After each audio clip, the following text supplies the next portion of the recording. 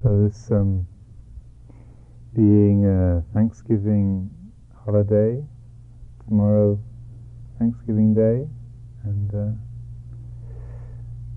so it occurred to me to might be a good topic for a Dhamma talk this evening. So first of all, I'd like to express my gratitude to Ajahn Sundra's skills as a chorister, and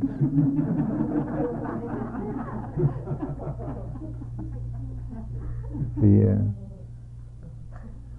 masterful training in a brief period has upgraded the Brahmachaloka realm to hitherto unvisited heights of glory. And also I'd like to express my gratitude. So many people responded by descending to the floor. It's very grateful when you're in a position of teaching. The signs that people actually listen to what you say are wonderful. And I actually listen to what I say. That's even better. You know, when you're giving all this good advice, occasionally arises, yeah, I should do that sometime. Yeah, right. So when we're teaching, you should also bear in mind we're teaching ourselves as much as we're teaching you.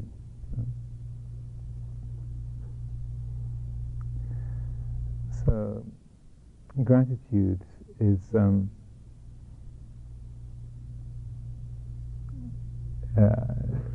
a powerful and wonderful quality.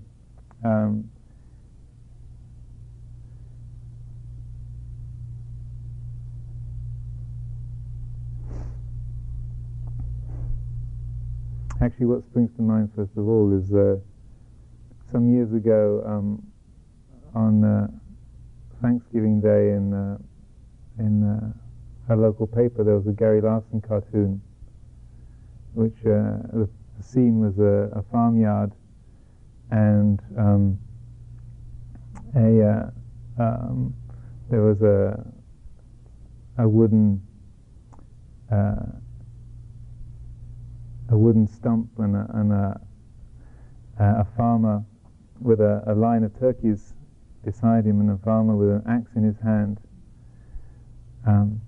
But in fact, the farmer was flattened on the ground, and on top of him was this tree that had fallen over. So he's splattered on the floor of the chicken run with the axe in his hand, and the turkeys are actually standing there saying, "We thank you, Lord."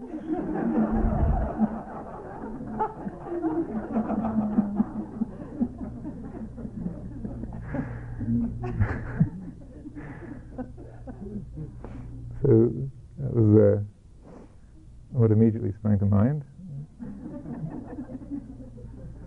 Funnily enough, when and I've mentioned this a few times on previous Thanksgiving retreats, but maybe it's worth repeating how when I first came here about 10 years or so ago and was staying here in the Bay Area and talking with people about getting used to American customs and American festivals and holidays and different things, and also getting a bit of a sense of the history of this country and a bit more of the detail of what had happened to the native peoples and the flood of the Europeans across the continent in the 19th century. And then getting a bit of the story behind Thanksgiving festival, and I remember saying to some people one day, well, I think it's really great that at least one day in the year, at least one day, the white people in America express their gratitude and remember that if it wasn't for the native peoples helping them, then they would never have made it through that harsh winter. And so at least one day there's an expression of kind of gratitude and respect. And so I'm waxing lyrically along this line, and this sort of puzzled look appears on the face of the person I'm talking to. And this is like a, sort of liberal, lefty, Bay Area type, us lot, Bay Area type being. And so I'm in mid-sentence, and they said, well, no, and they kind of had this sort of hesitant, surprised look on their face, and I said, well, isn't that right? I mean, isn't that what it's like Thanksgiving? And they said, oh, I'd never actually thought of that.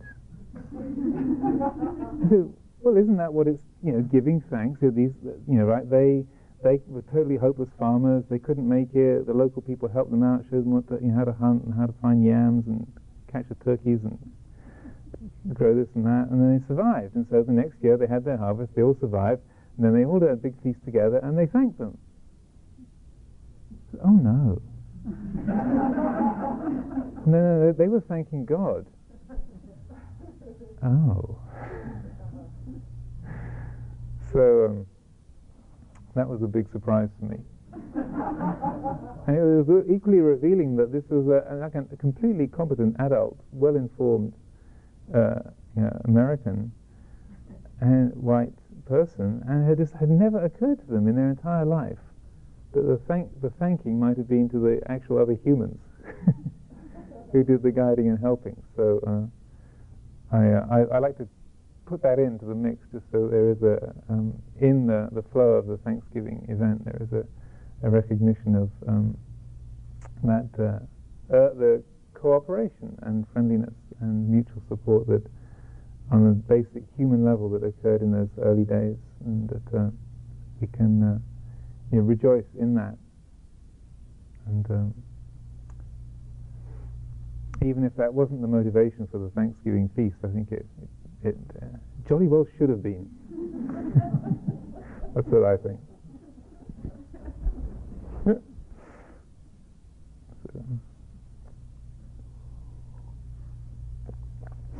So gratitude is it's a quiet feature in the Buddha's teaching, but it's a fairly persistent one, and has a strength and many threads throughout the teaching, and in encouraging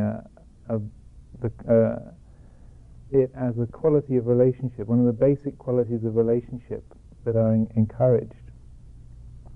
One of the very poignant and beautiful little passages that occurs in the scriptures is shortly after the Buddha's enlightenment, and he's living in the forest on the banks of the Naranjara River near Bodh Gaya in the few weeks after the awakening, and the thought occurs to him: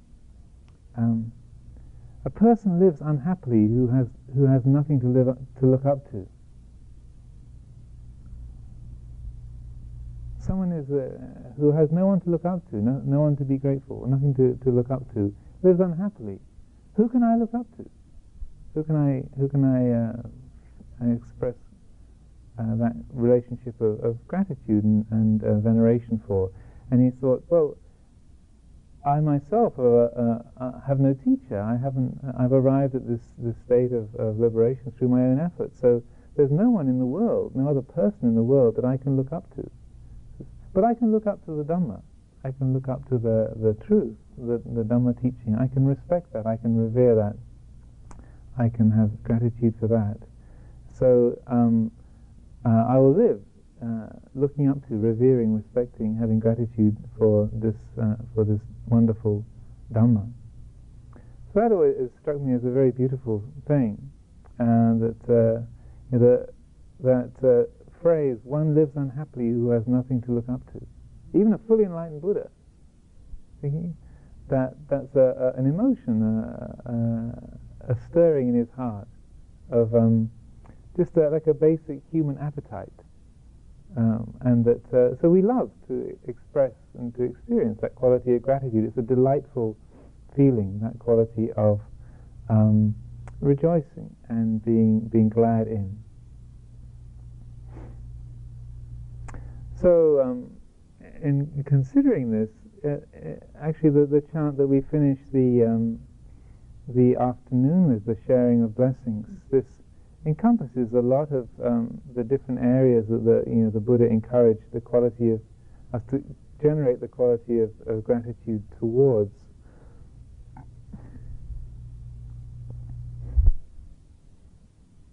I don't want to make a kind of laundry list, but I thought it might be.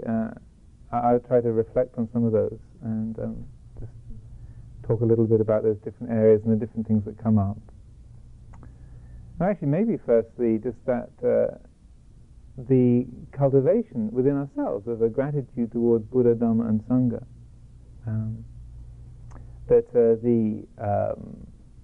the rituals of the morning and evening puja, the bowing, the chanting, the reciting of these verses that we do, these are like an expression, a formalized expression of that quality of expressing gratitude, of being thankful, of looking up to. And the words themselves of the chanting, we do them in English as well as Pali, so that gives us a sense of how it's being phrased.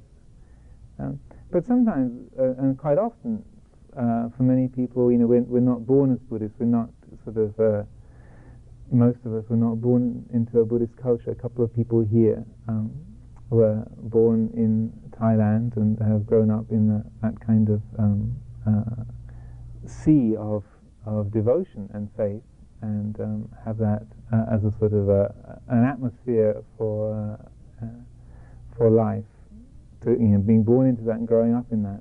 For most of us, we stumbled into contact with Buddhism somewhere along the line, and mostly we entered because of an interest in meditation or a desire to stop suffering or to make sense of this weird conundrum of human life. And so then we don't have a particular, like an immediate sort of heartfelt zing when we think of the word Buddha. I remember one of the people in our community, it wasn't until she actually was inside the stupa in Bodh Gaya that after having been a nun for quite a number of years, the Buddha had always come across. Whenever she thought of the word Buddha, it had this sort of this feeling of threat, this sort of this power figure, this authority who was watching what she was doing and going, "Not quite good enough, sister." She was born as a Catholic, so there was a certain intensity of conditioning that was there, and that she was unconscious of this. But but it was actually only when she is inside the stupa, the great shrine at Bodh Gaya, the place of the Buddha's enlightenment, and felt this overwhelming strength of beauty and brightness and power.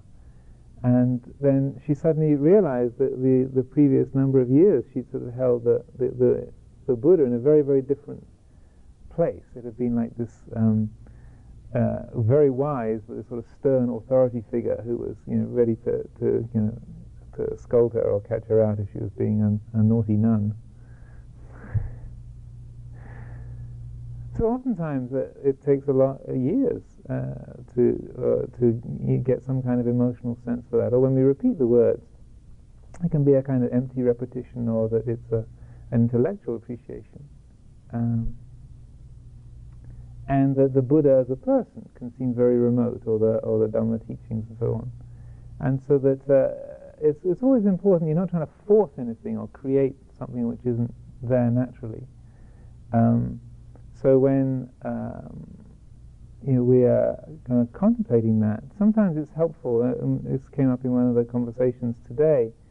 That if we just feel downright alienated by the sort of liturgical language and the revering the Buddha as a sort of heroic spiritual figure, and it all seems a bit alien and remote or false or too much like our Anglican or Jewish or Catholic conditioning. What can be helpful, or where we can really contact that quality of gratitude, is if we really look at it from what has been the contact point for most of us, because most of us, at least certainly was for myself, that the real contact point with Buddha Dharma was the meditation and the effect of training the heart and the internal qualities of Buddha Dharma and Sangha, the things that really have a meaning, having an effect. The others, it really took 15 or 20 years to say, oh, to hear the word Buddha and think, wow. Yeah, so if you're feeling that you were lagging behind, it can take a long time to really soak in. I don't think I'm alone in our monastic community in finding that.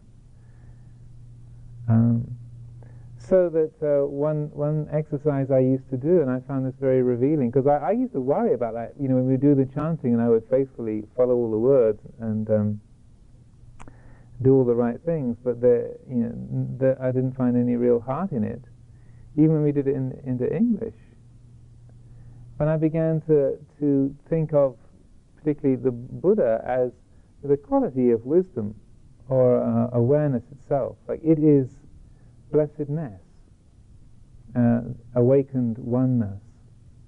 That it's talking. If you take the he out and you put in it instead, and you look at the same verses referring to the wisdom of your own heart, then there's we find like there is an immediate recognition of, yeah, this is great stuff. I'm really glad that there's wisdom here. I'm really glad the heart can be awake and know. That's a true immediate experience that we've known through meditation, that we can say, yeah, it's wonderful that the heart can be awake, can be free, can be bright. It is awake and holy.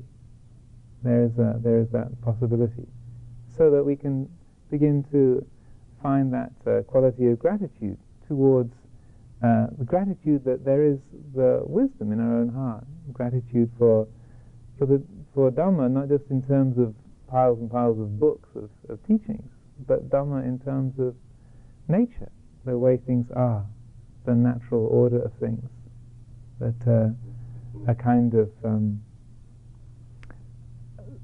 delight in nature. It's like that in us, which is like when we feel that kind of loving relationship to the natural world, to the sound of the frogs croaking, or the rain falling, or just the creaking of our own joints. How beautiful! Nature isn't just frogs and rain. Nature is stiffening joints as well.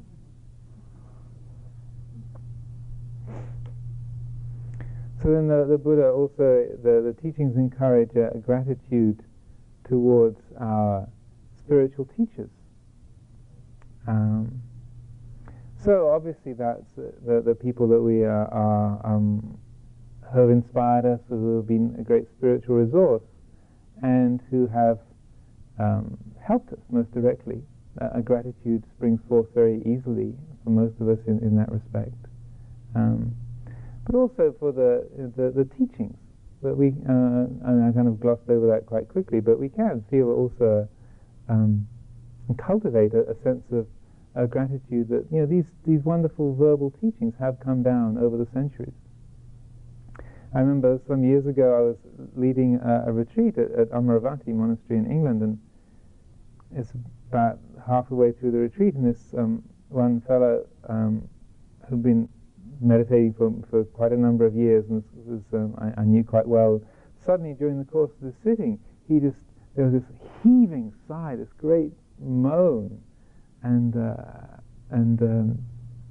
he kind of bent, of course I kind of noticed this, and he bent over double, and he was just keeled forward sobbing, and for about 5 or 10 minutes, and of course everyone in the room is like, "You all right?" But he seemed to be still a sense of kind of okayness there, and then he sat up, and then he was just this tears pouring down his face, and every so often you hear this kind of great sigh and this sort of heaving, and But I thought, well, he seems okay. Just let him flow. Come the end of the sitting, and people went out to walk, and I leaned over and said, "You okay, Vic?" He said, "Yeah, I'm fine." And I said, what was that was coming up? That was pretty powerful, obviously. He said, "Well, I just had this I just suddenly thought of the Heart Sutra, and this overwhelming feeling of gratitude and joy swept over me, just thinking of the teachings in the Heart Sutra, and so that was what was happening."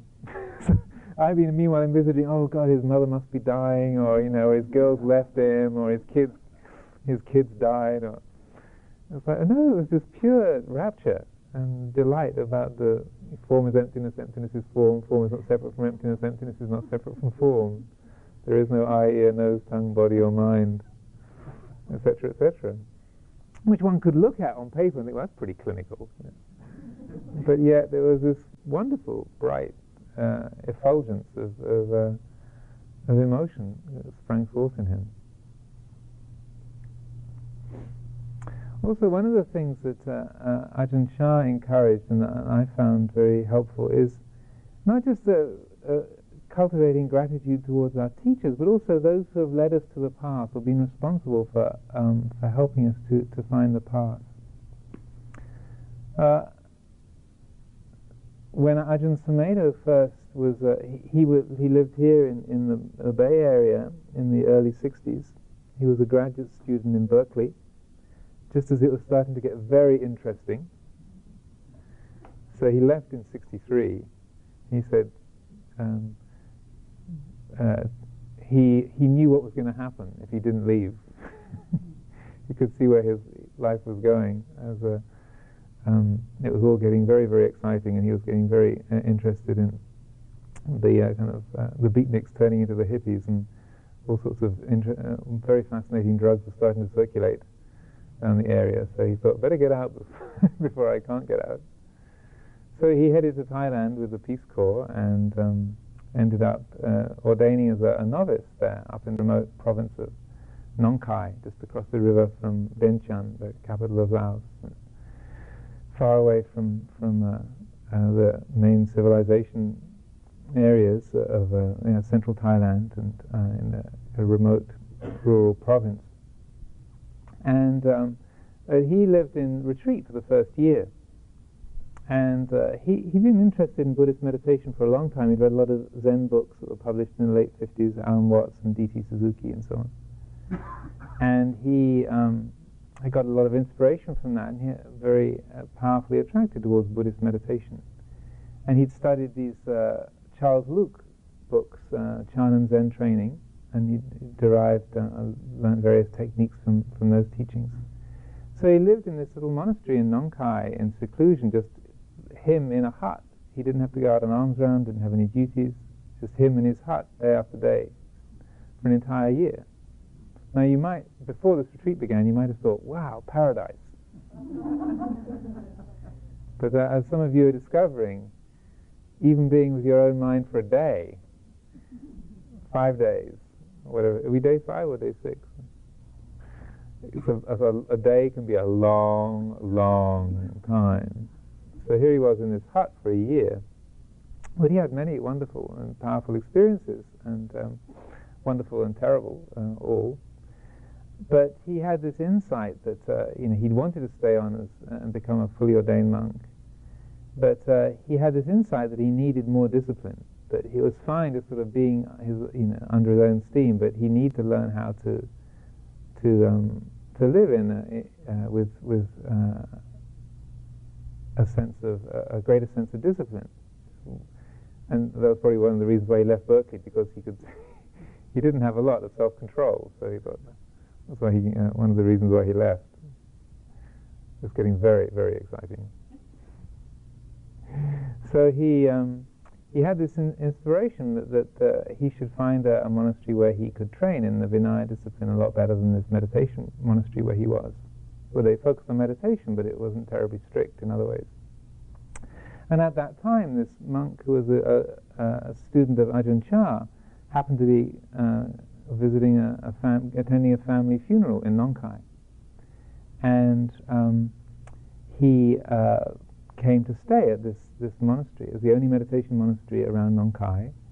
And it just so happened that he also spoke some English, which in 1963, 65, 66, was very, very unusual. And he'd been in the Thai Navy and had done time with the American Navy in the Korean War. So he actually spoke some English. So not only was he a forest monk, a meditation monk, but he also could talk with Ajahn Sumedho. And so he told Ajahn Sumedho about Ajahn Chah. Ajahn Sumedho asked his preceptor if he could go down and train with Ajahn Chah, and his preceptor said, fine, great, good idea, good idea. So this monk, whose name was Samai, then took Ajahn Sumedho down. They met Ajahn Chah, and they became his very close student, and stayed with him up ever since then in that lineage. And in many ways, the rest is history.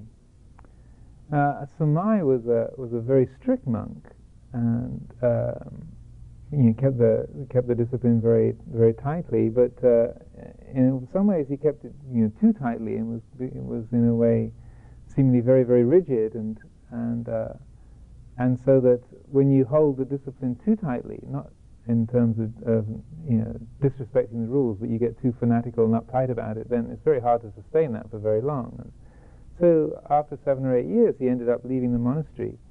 And then because he left, he felt a lot of self-criticism, and he was a failure, he couldn't do anything, and he flunked out, and he became a drunk. He became a serious alcoholic and a hopeless drinker, really a dreadful, kind of depressed, and really couldn't pull himself out of it. And every so often he'd come round to Wat Pah Pong and see Ajahn Chah again, and kind of have a good cry, and every time he came to visit, then Ajahn Chah said to Ajahn Sumedho, you should make sure you go and see Samai and spend time with him and express your gratitude to him, because he was the one who brought you here. And every day you should share the merit of your life as a monk with Samai, because it doesn't matter what he does or how much of a mess he makes of his life, he's the one who brought you here. And so you should always remember that, never forget that, and that you should always not feel indebted to, there's not really like indebted, but never let yourself forget that, because there's a bond between you. And because of that bond, you'll be able to help him, because no matter how low he gets, he'll be able to remember there's one good thing that I did. In the midst of that, at least there's one absolutely surefire good thing I did, was I brought Sumedho to Ajahn Chah. And eventually he died. He was drunk in the street and got knocked down by a car in Nong Khai and killed. But Ajahn Sumedho has often talked about that and expressed that how powerful that has been for him, and how much it meant to him. And also it was true that when he did meet with Samai, that he really could see that it was helping him. It was a bright light in his otherwise miserable world, and so that in whatever state of being that he might have moved on to, even while he was alive, that was a kind of support and a kind of a blessing in an otherwise very dark and dismal realm.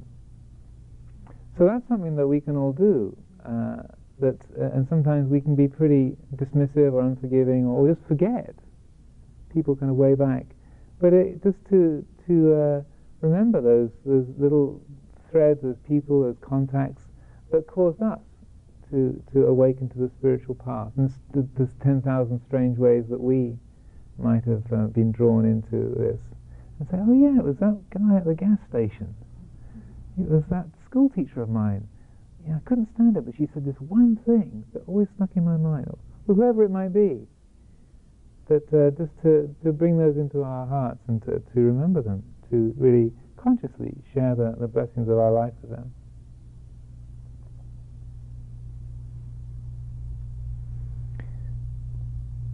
One of the most prominent sets of beings to share our blessings with and to cultivate gratitude towards is parents. And and this is very strong within Buddhist cultures, Buddhist countries, to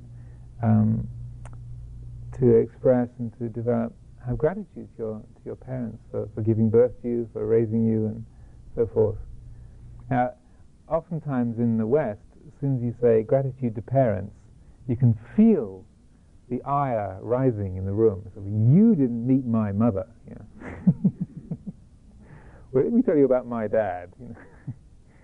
So that the word parent doesn't always have quite the sort of emotionally positive loading that it might have in some other circumstances.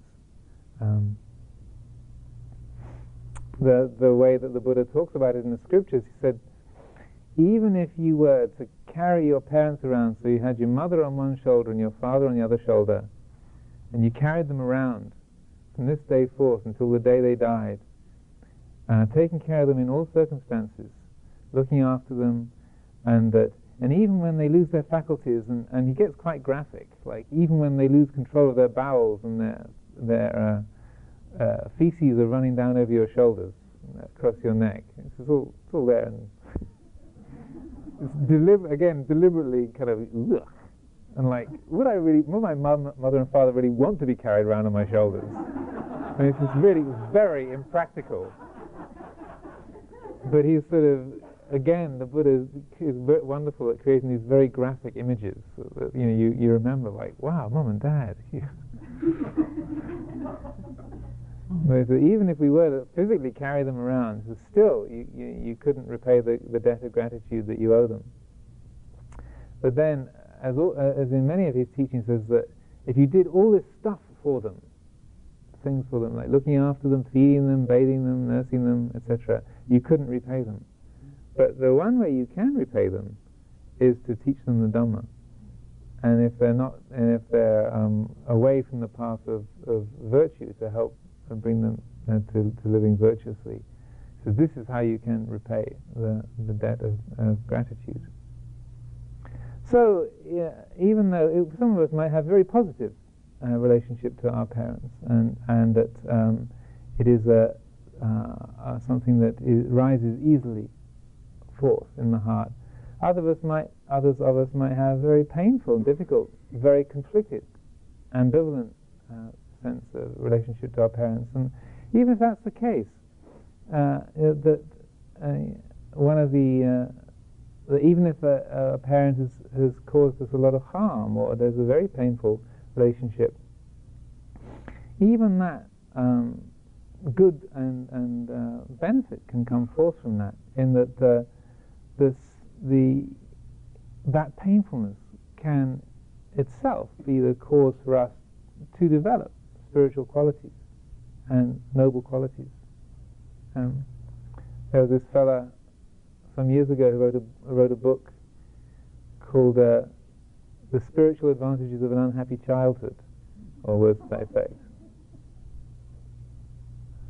He was so impressive, Oprah actually ended up at his feet on her TV program, I was told. So that when we're talking about gratitude to parents, it's not trying to just paint everything rosy, but just seeing the different dimensions of it.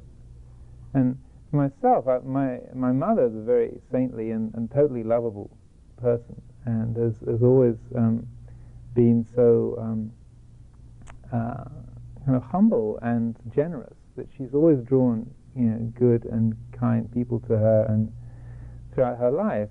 My father was a bit of a different character, and I had a very painful, tense relationship with him particularly through my teens. Like, both of my parents were the youngest children of old parents, and I'm the youngest child, and they were quite old when they married. So my grandparents were all born in the 1870s, 1880s. Seriously. And I'm not that old. I'm 45. So, So my parents all grew up in like Victorian, Edwardian households. So their version of the world and my version of the world, born in 1956, coming into my teens in 1967, it was a rather different world. Again, when things were getting very, very interesting. So the clashes between my father and myself were spectacular. And so I developed a lot of resentment, and there was a great deal of tension between us. But as I got older, and 10, 15 years into monastic life, and as he got older, and his life, he was less sort of in charge of his own world, and was much more, in a way, humbled by the aging process and the loss, the death of many of his friends and peers, and that his own sort of self-assurance softened, and his own kind of fascist tendencies loosened somewhat. He was one of my great delights in life was threatening him with marrying a West Indian girl. He was a very racist man. And there's other features as well, but I won't go into that. But what I began to realize when I put myself into his shoes and kind of saw how his life had been and the difficulties he'd had in his childhood, and it really hit me like a ton of bricks. It's like, wow, he was actually doing the best he could. Wow, what a thought. And it was suddenly all of those sort of the years of resentment and negativity and snide remarks I was dropping left, right, and center. Like suddenly, and I knew that was a completely valid intuition. It's like, yeah, that's right. The guy was really doing the best he could with what he knew and what he thought was right. And I found this immense gratitude, and that, and he really was a kind of which end do I hold sort of guy. When confronted with the baby. He was really not equipped for domesticity. My mother, she said just after the birth of my eldest sister, even though she was just recovering from the birth, she nearly slugged him, because he said, there she is, sort of sitting in the hospital bed, holding their first child, and his initial his first comment was, do they always look like that? But she's brimming with this abundant love for this being that she just produced into the world. They all look like that.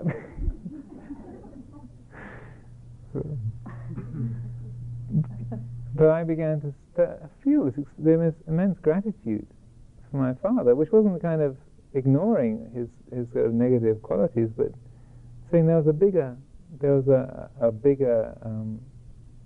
picture there as well.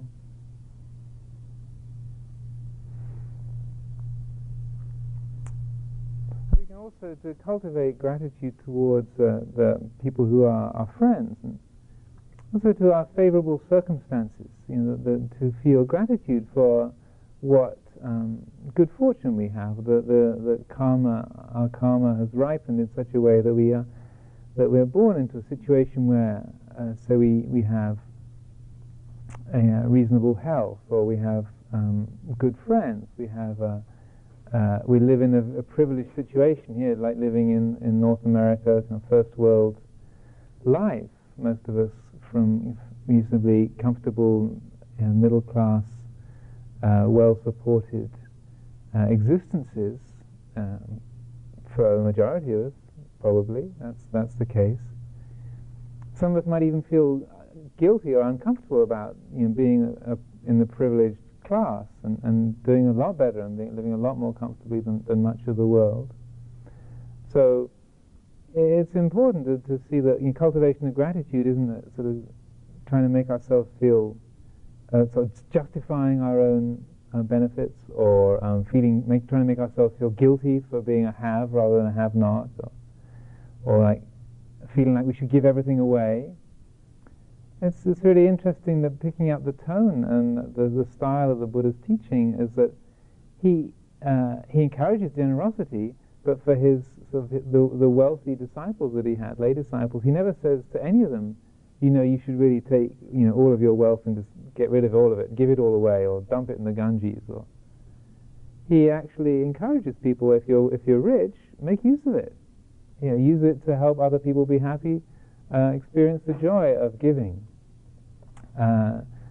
Be able to, if you have wealth, then you can provide for your family in a good way. You can have a pleasant living situation, and actually consciously and encouraging people to see that their material wealth and resources are something that can be appreciated.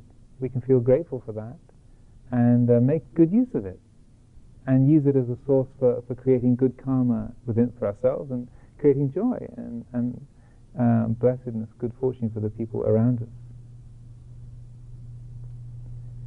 So in cultivating gratitude for our living situation, or the good relationships we have. If we have got a pleasant,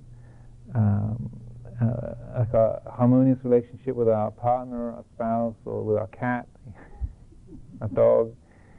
We have a pleasant house or apartment to live in, or we have a good relationship with our siblings and children, and so on.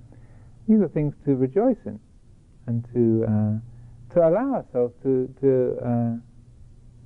be kind of consciously glad of that. Similarly, our health. What good health that we have. And the best way, though, of relating to this, because if in the Buddhist language, it's not like we thank you, Lord, for all these blessings, because it's without the Creator God in place, it kind of doesn't really work. But like more of a selfless appreciation of how we can appreciate, open the heart to acknowledge. Yeah, it is. It's delightful. It's convenient. It's helpful to have these faculties, these friends, this living situation. But the way that we most skillfully handle that is to hold it in the environment of impermanence. Like the chants that we do, I am of the nature to age, I am of the nature to sicken, I am of the nature to die. All that is mine, beloved and pleasing, will become otherwise, will become separated from me. Now this is not in order to generate depression. But just in case you're starting to feel good, get a load of this. You're going to die. You're going to lose it. It's all leaving. So that's not the point. The point is that we easily generate an undercurrent of fear, anxiety, that it might all leave. Or what will I do if it does go? Or I want to keep it, or it's mine. And there's this unconscious tension of trying to hold it, trying to keep it, and fear that it's going to go. So what these reflections are doing is helping us turn towards it and say, yes, it will go, because it has to. It will change, because it can't not. Everything that comes together must separate. That's nature. So rather than say hoping that it won't change and hoping that we can keep it and fearing that that it's going to go, it's like turning directly towards that, doing 180 degrees and going against that current of anxiety, of clinging, of wanting, like taking refuge in the material world or the world of permanent relationship and so forth. It's like reflecting, looking at that tendency to take refuge in that, my things, my friends, my family, my children. So yeah, it's there, and it's delightful, and it's good, but it's not a refuge. The true refuge is in wisdom, is in knowing, is in Dhamma, in Sangha. That's the dependable refuge. So that when we hold it in an atmosphere of anicca, then we can really appreciate it, but we're not depending upon it. So you can actually delight in it much more freely, because you're not feeling like you've got to sustain it or you've got to keep it. Like when we reflect upon our health, say, how wonderful, my eyes still work. Great, when you get up from the sitting cushion, hey, I can still walk. Sort of, kinda. Like our friend Daniel Barnes many years ago introduced me to the acronym TAB, which is the way that Daniel is a quadriplegic in a wheelchair. And so we are the TABs, those of us gathered here, the temporarily able-bodied. That's how the Afterlot are referred to by the wheeled beings. The temporarily able-bodied. So, just to be able to appreciate that, and appreciating our privilege, the privilege that we do have. How wonderful that we do have a day of safety, a day of relative lack of discomfort in the body. Amazing. How marvelous. My legs still work. Great. I can see. Hey, great. America, 8-precept novice in Thailand, and this monk was working on this sewing machine, trying to fix this old Singer pedal sewing machine. He had this screwdriver, and he was working on trying to get this bird screw out of the plate to take the plate off on the bottom of the sewing machine. And he was working away at it, and of course I'm watching him and getting very involved in the task, and suddenly the screwdriver snapped. And so my thought, as soon as it snapped, was, damn, broke.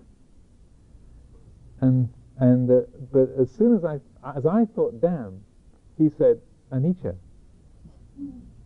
And that really struck me. It was like this epiphany I had, the screwdriver epiphany.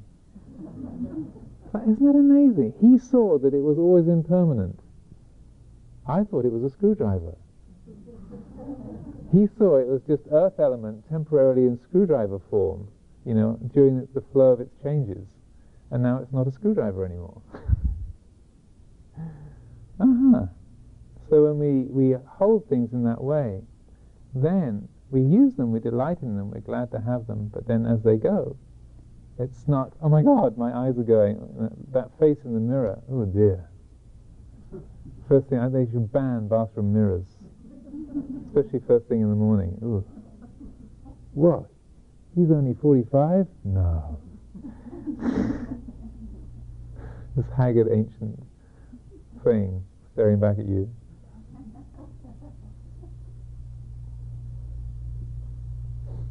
No, it's just, that's the way it goes. Bye-bye. Oh my God, it's all leaving. Sagging. Where else is it going to go? The gravity pulls down.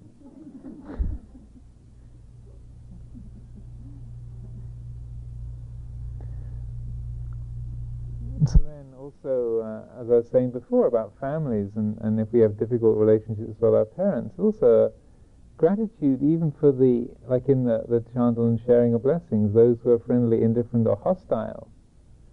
Sharing the blessings of our life with those who are hostile, we can experience gratitude towards that which is unfortunate circumstances, the painful things of our life, when we have lost our legs, or our loved one has left us, or has died, or we have had some kind of grand failure or disaster. We have been done wrong, some unrequitable romance or hurt by a parent or by the government, or just like now in the global situation, a situation that you wouldn't choose. Here we are, it's Ramadan, winter setting in, still bombing Afghanistan, and the kind of plight and difficulty of the people there in particular at this time, living in terror and uncertainty, and even the most painful, unfortunate circumstances, what we wouldn't choose. If we have the right attitude, it can be a great spiritual advantage, and we can turn it around. And probably all of us have had friends or people that we know or those close to us experiencing great, or even ourselves experiencing great difficulty, things we would never have asked to happen. But then we find a sense of of it's crazy, but this is actually the best thing that ever happened to me. I've known several people as they're dying of cancer or AIDS. People in either the people themselves or people in their families. A woman whose 16-year-old daughter died of cancer said, it's terrible to say, but this was the most amazing and wonderful gift that she gave to the family. She had this very, very virulent form of cancer. There was a little lump on her thumb that was noticed in September. She was dead by Christmas. And she said, the mother who I knew said it was the most extraordinary. Those 3 months were the most extraordinary months of all of our lives. And even though we're deeply sad to have lost our daughter, what she gave us during that time, what she brought forth, was something that none of us ever would have known or had ever experienced in any other human being. That it summoned forth these incredibly beautiful spiritual resources in the daughter, who was not some kind of avatar. She was a regular 16-year-old English girl who liked horses and boyfriends. But as her life fell away, this incredible wisdom and spiritual beauty emerged.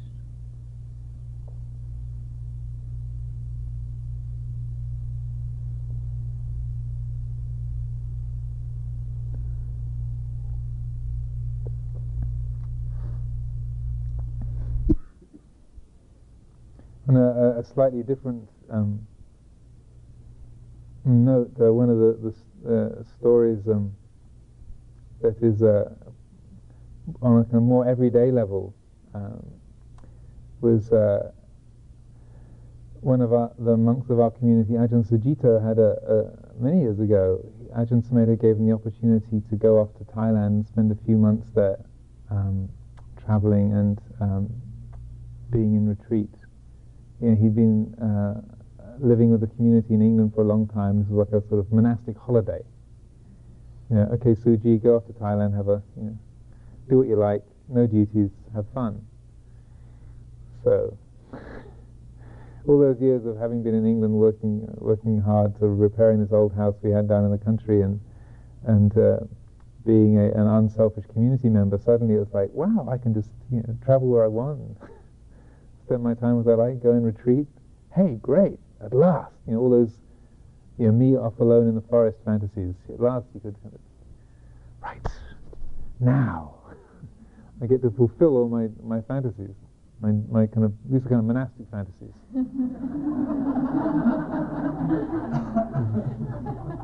Or at least the monastic fantasies that we can talk about in public,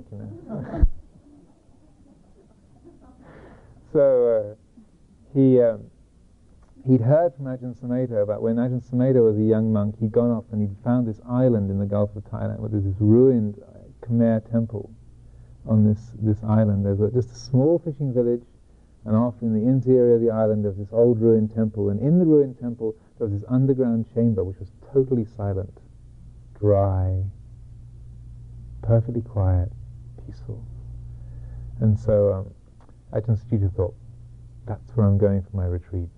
I'm going to find the island, I'm going to find the temple, I'm going to find the underground room, and I'm just going to sit weeks, get it all figured out. And to cut a long story short, he managed to find the island, got over there, kind of went on alms round, met some of the villagers. They were very happy he was there. He made it clear, even though his Thai was a bit rudimentary, he made it clear that he wanted to be alone. He didn't need a lot of disciples coming to help him every day. So, and he found the old temple and he found the underground chamber. He thought, great, this is perfect. But what he hadn't reckoned with was that Thailand was starting to get into the Christmas spirit, even though it's not a Christian country by any stretch of the imagination. In Thailand, they love festivals, and they love reasons to celebrate. And so Christmas was becoming, even though the theology was a bit unclear, it was definitely, there was shopping, and there was fun, and there was Christmassy things. We were picking out various bits and pieces, and he actually, on his way through Bangkok, he'd seen, this is absolutely true, he saw Father Christmas nailed to a cross on one department store. They really were not quite clear on the concept, but this is absolutely true. But he got to this island which is called Gosi Chung, and he had not even though the underground room was very quiet in terms of the local noise and animal sounds and so forth. He hadn't reckoned on amplified sound, and he hadn't reckoned on Christmas. And what happened was that across the bay, a beautiful still night, across the bay, at the local temple in town, they decided to have this Christmas festival. But the only Christmas music they had was a record, a 45, of Rudolph the Red-Nosed Reindeer. So here was Ajahn Sucitto, the lone yogi, sitting in his underground chamber, hell-bent on Nibbana, and what, as he's sitting there, and slowly across the waters, Rudolph the red-nosed reindeer had a very shiny nose. So again, to cut a long story short, he first of all, grumble, grumble, grumble. And then he thought, okay, well, it won't last long. It's a very short song. It'll be over in a minute. But of course, being the only record they had, as soon as it reached its end, paused for a moment, Rudolph the Red-Nosed Reindeer, began again, and again, and again, over and over. And so his rage is mounting and mounting. Don't they realize there's people trying to meditate out here? How can they? This is incredibly bad karma, interrupting, etc., etc., etc. So then, and it went on for hours and hours, over and over and over again. He said, they can't want to hear it again. So he went through rage, exasperation, and just this sort of heartbreak, whimpering, pleading, all these different shades of emotional, strain and colour, until finally, and so this is in glorious terms exactly what he would not have chosen. Finally, he just surrendered. Okay, well, I guess just for the rest of the night, this is going to be Rudolph and the Red-Nosed Reindeer. Okay, I give up. And then as he gave up, he just sat there, and he started, rather than listening to his own reactive mind, he started to listen to the words of the song. So, that's quite sweet, really. What a nice story. There he is, being rejected by and kind of looked down upon and laughed at by the other reindeer because of his funny nose. And what kind of a funny nose and funny teeth? People used to laugh at me as well, yeah. That's really horrible, isn't it? And then you have this tragedy of Father Christmas, and he wants to give out all his presents, and he can't give out his presents because it's too foggy and he can't drive. All the kids are going to be disappointed, and that would be really bad. Oh, if I was Father Christmas, that was happening to me, I'd feel really terrible too. And then how wonderful! And then Rudolph is the one who can save the day. Oh, that's really great. Isn't that wonderful? And then not only can he save the day, then everyone's really appreciative. Oh, and then he finally is sitting there with tears running down his face. It's kind of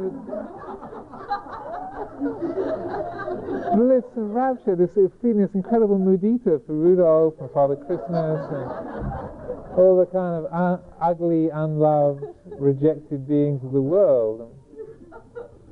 And so then he spent the rest of the night in this kind of rapturous state. He's still feeling mudita for Rudolph. And So if you said, okay, Ajahn Suji, so how would you like to be in retreat with 3 hours of Rudolph the Red-Nosed Reindeer, just for a kick-off, just for starters? I mean, you'd never choose it.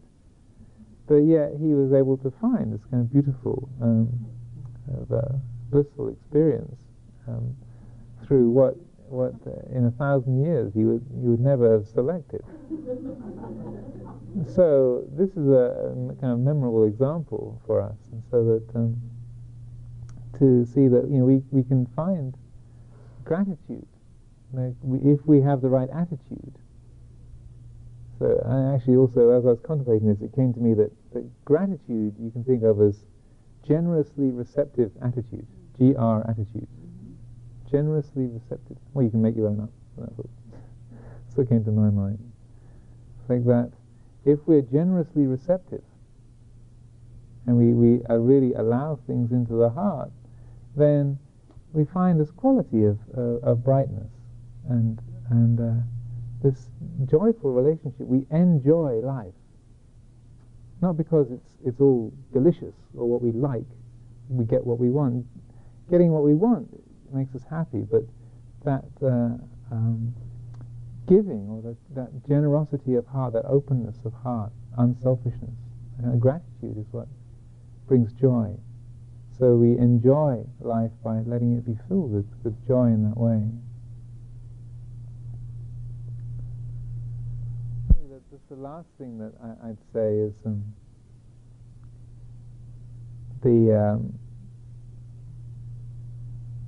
we can easily think of gratitude in a dualistic way, like me being grateful for that thing. And as with many of the Buddha's teachings, there's it's a teaching or an expression which pertains to a certain level of our being. So it is in a way a dualistic concept. Me being grateful for that thing. But as with everything in the Buddha's teaching is pointing us towards, it's also something that we let go of, so that we don't want to. If it gets stuck at me trying to be grateful for everything, then that's still a limitation. And we can find a place. The brightness that brings to the heart can support, and is a support for the insight whereby there's a letting go of self and other, where subject and object, self and other, is relinquished. That in that same quality of openness, it leads to that space where gratitude or forgiveness or even goodness doesn't belong. It's like there's no me here and that out there. And that quality of relinquishment is in a way the fulfillment of the gesture of gratitude.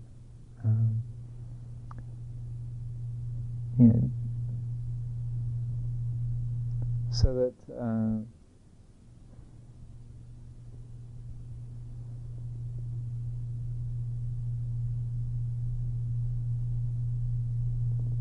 it's a pathway to that. I was using that because the Buddha's when the Buddha was passing away, and he's lying on the beneath these twin sala trees in Kusinara, and the flowers are raining. The trees have burst forth into blossom out of season, and the flowers are raining down, and there's mandarava blossoms raining down from the heavens, and heavenly sandalwood powder, and there's all the celestial musicians are doing their thing, and all the heavens are resonating, and there's just gazillions of gods and devas and brahmas and nagas and people as far as the eye can see, or can't see. They can spread out all around the Buddha. And Ananda says, this is amazing, this is incredible, this is marvelous, Lord. And he says, the heavens are resounding with the sounds of the Gandharvas, and the flowers are raining down. And says, never before has the Tathagata been so honored, been so revered, so respected. And this is what I describe as amisa puja, like the gestures of reverence. an external reverence or gestures of gratitude. And the Buddha says, even so, Ananda, never before has the Tathagata been so honored, so respected, so venerated as in this way at the Parinibbana. But if people really wanted to venerate and respect and honor the Tathagata in the very best way, then they would carry out his teaching. They would let go of greed, hatred, and delusion. This is the other piece, which is Patipati puja, the puja of the practice. So that to fulfill gratitude, it's not just a matter of making gestures of gratitude or even having ideas of gratitude, but essentially it's that a complete relinquishing of self-concern, and then the heart abides in that relationship of delighting in, enjoying in the presence of the Dhamma. So it's actually the Dhamma enjoying its own presence is where gratitude takes us to.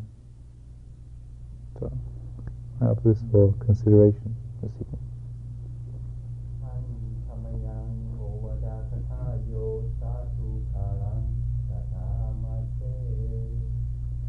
Sadhu, sadhu, sadhu.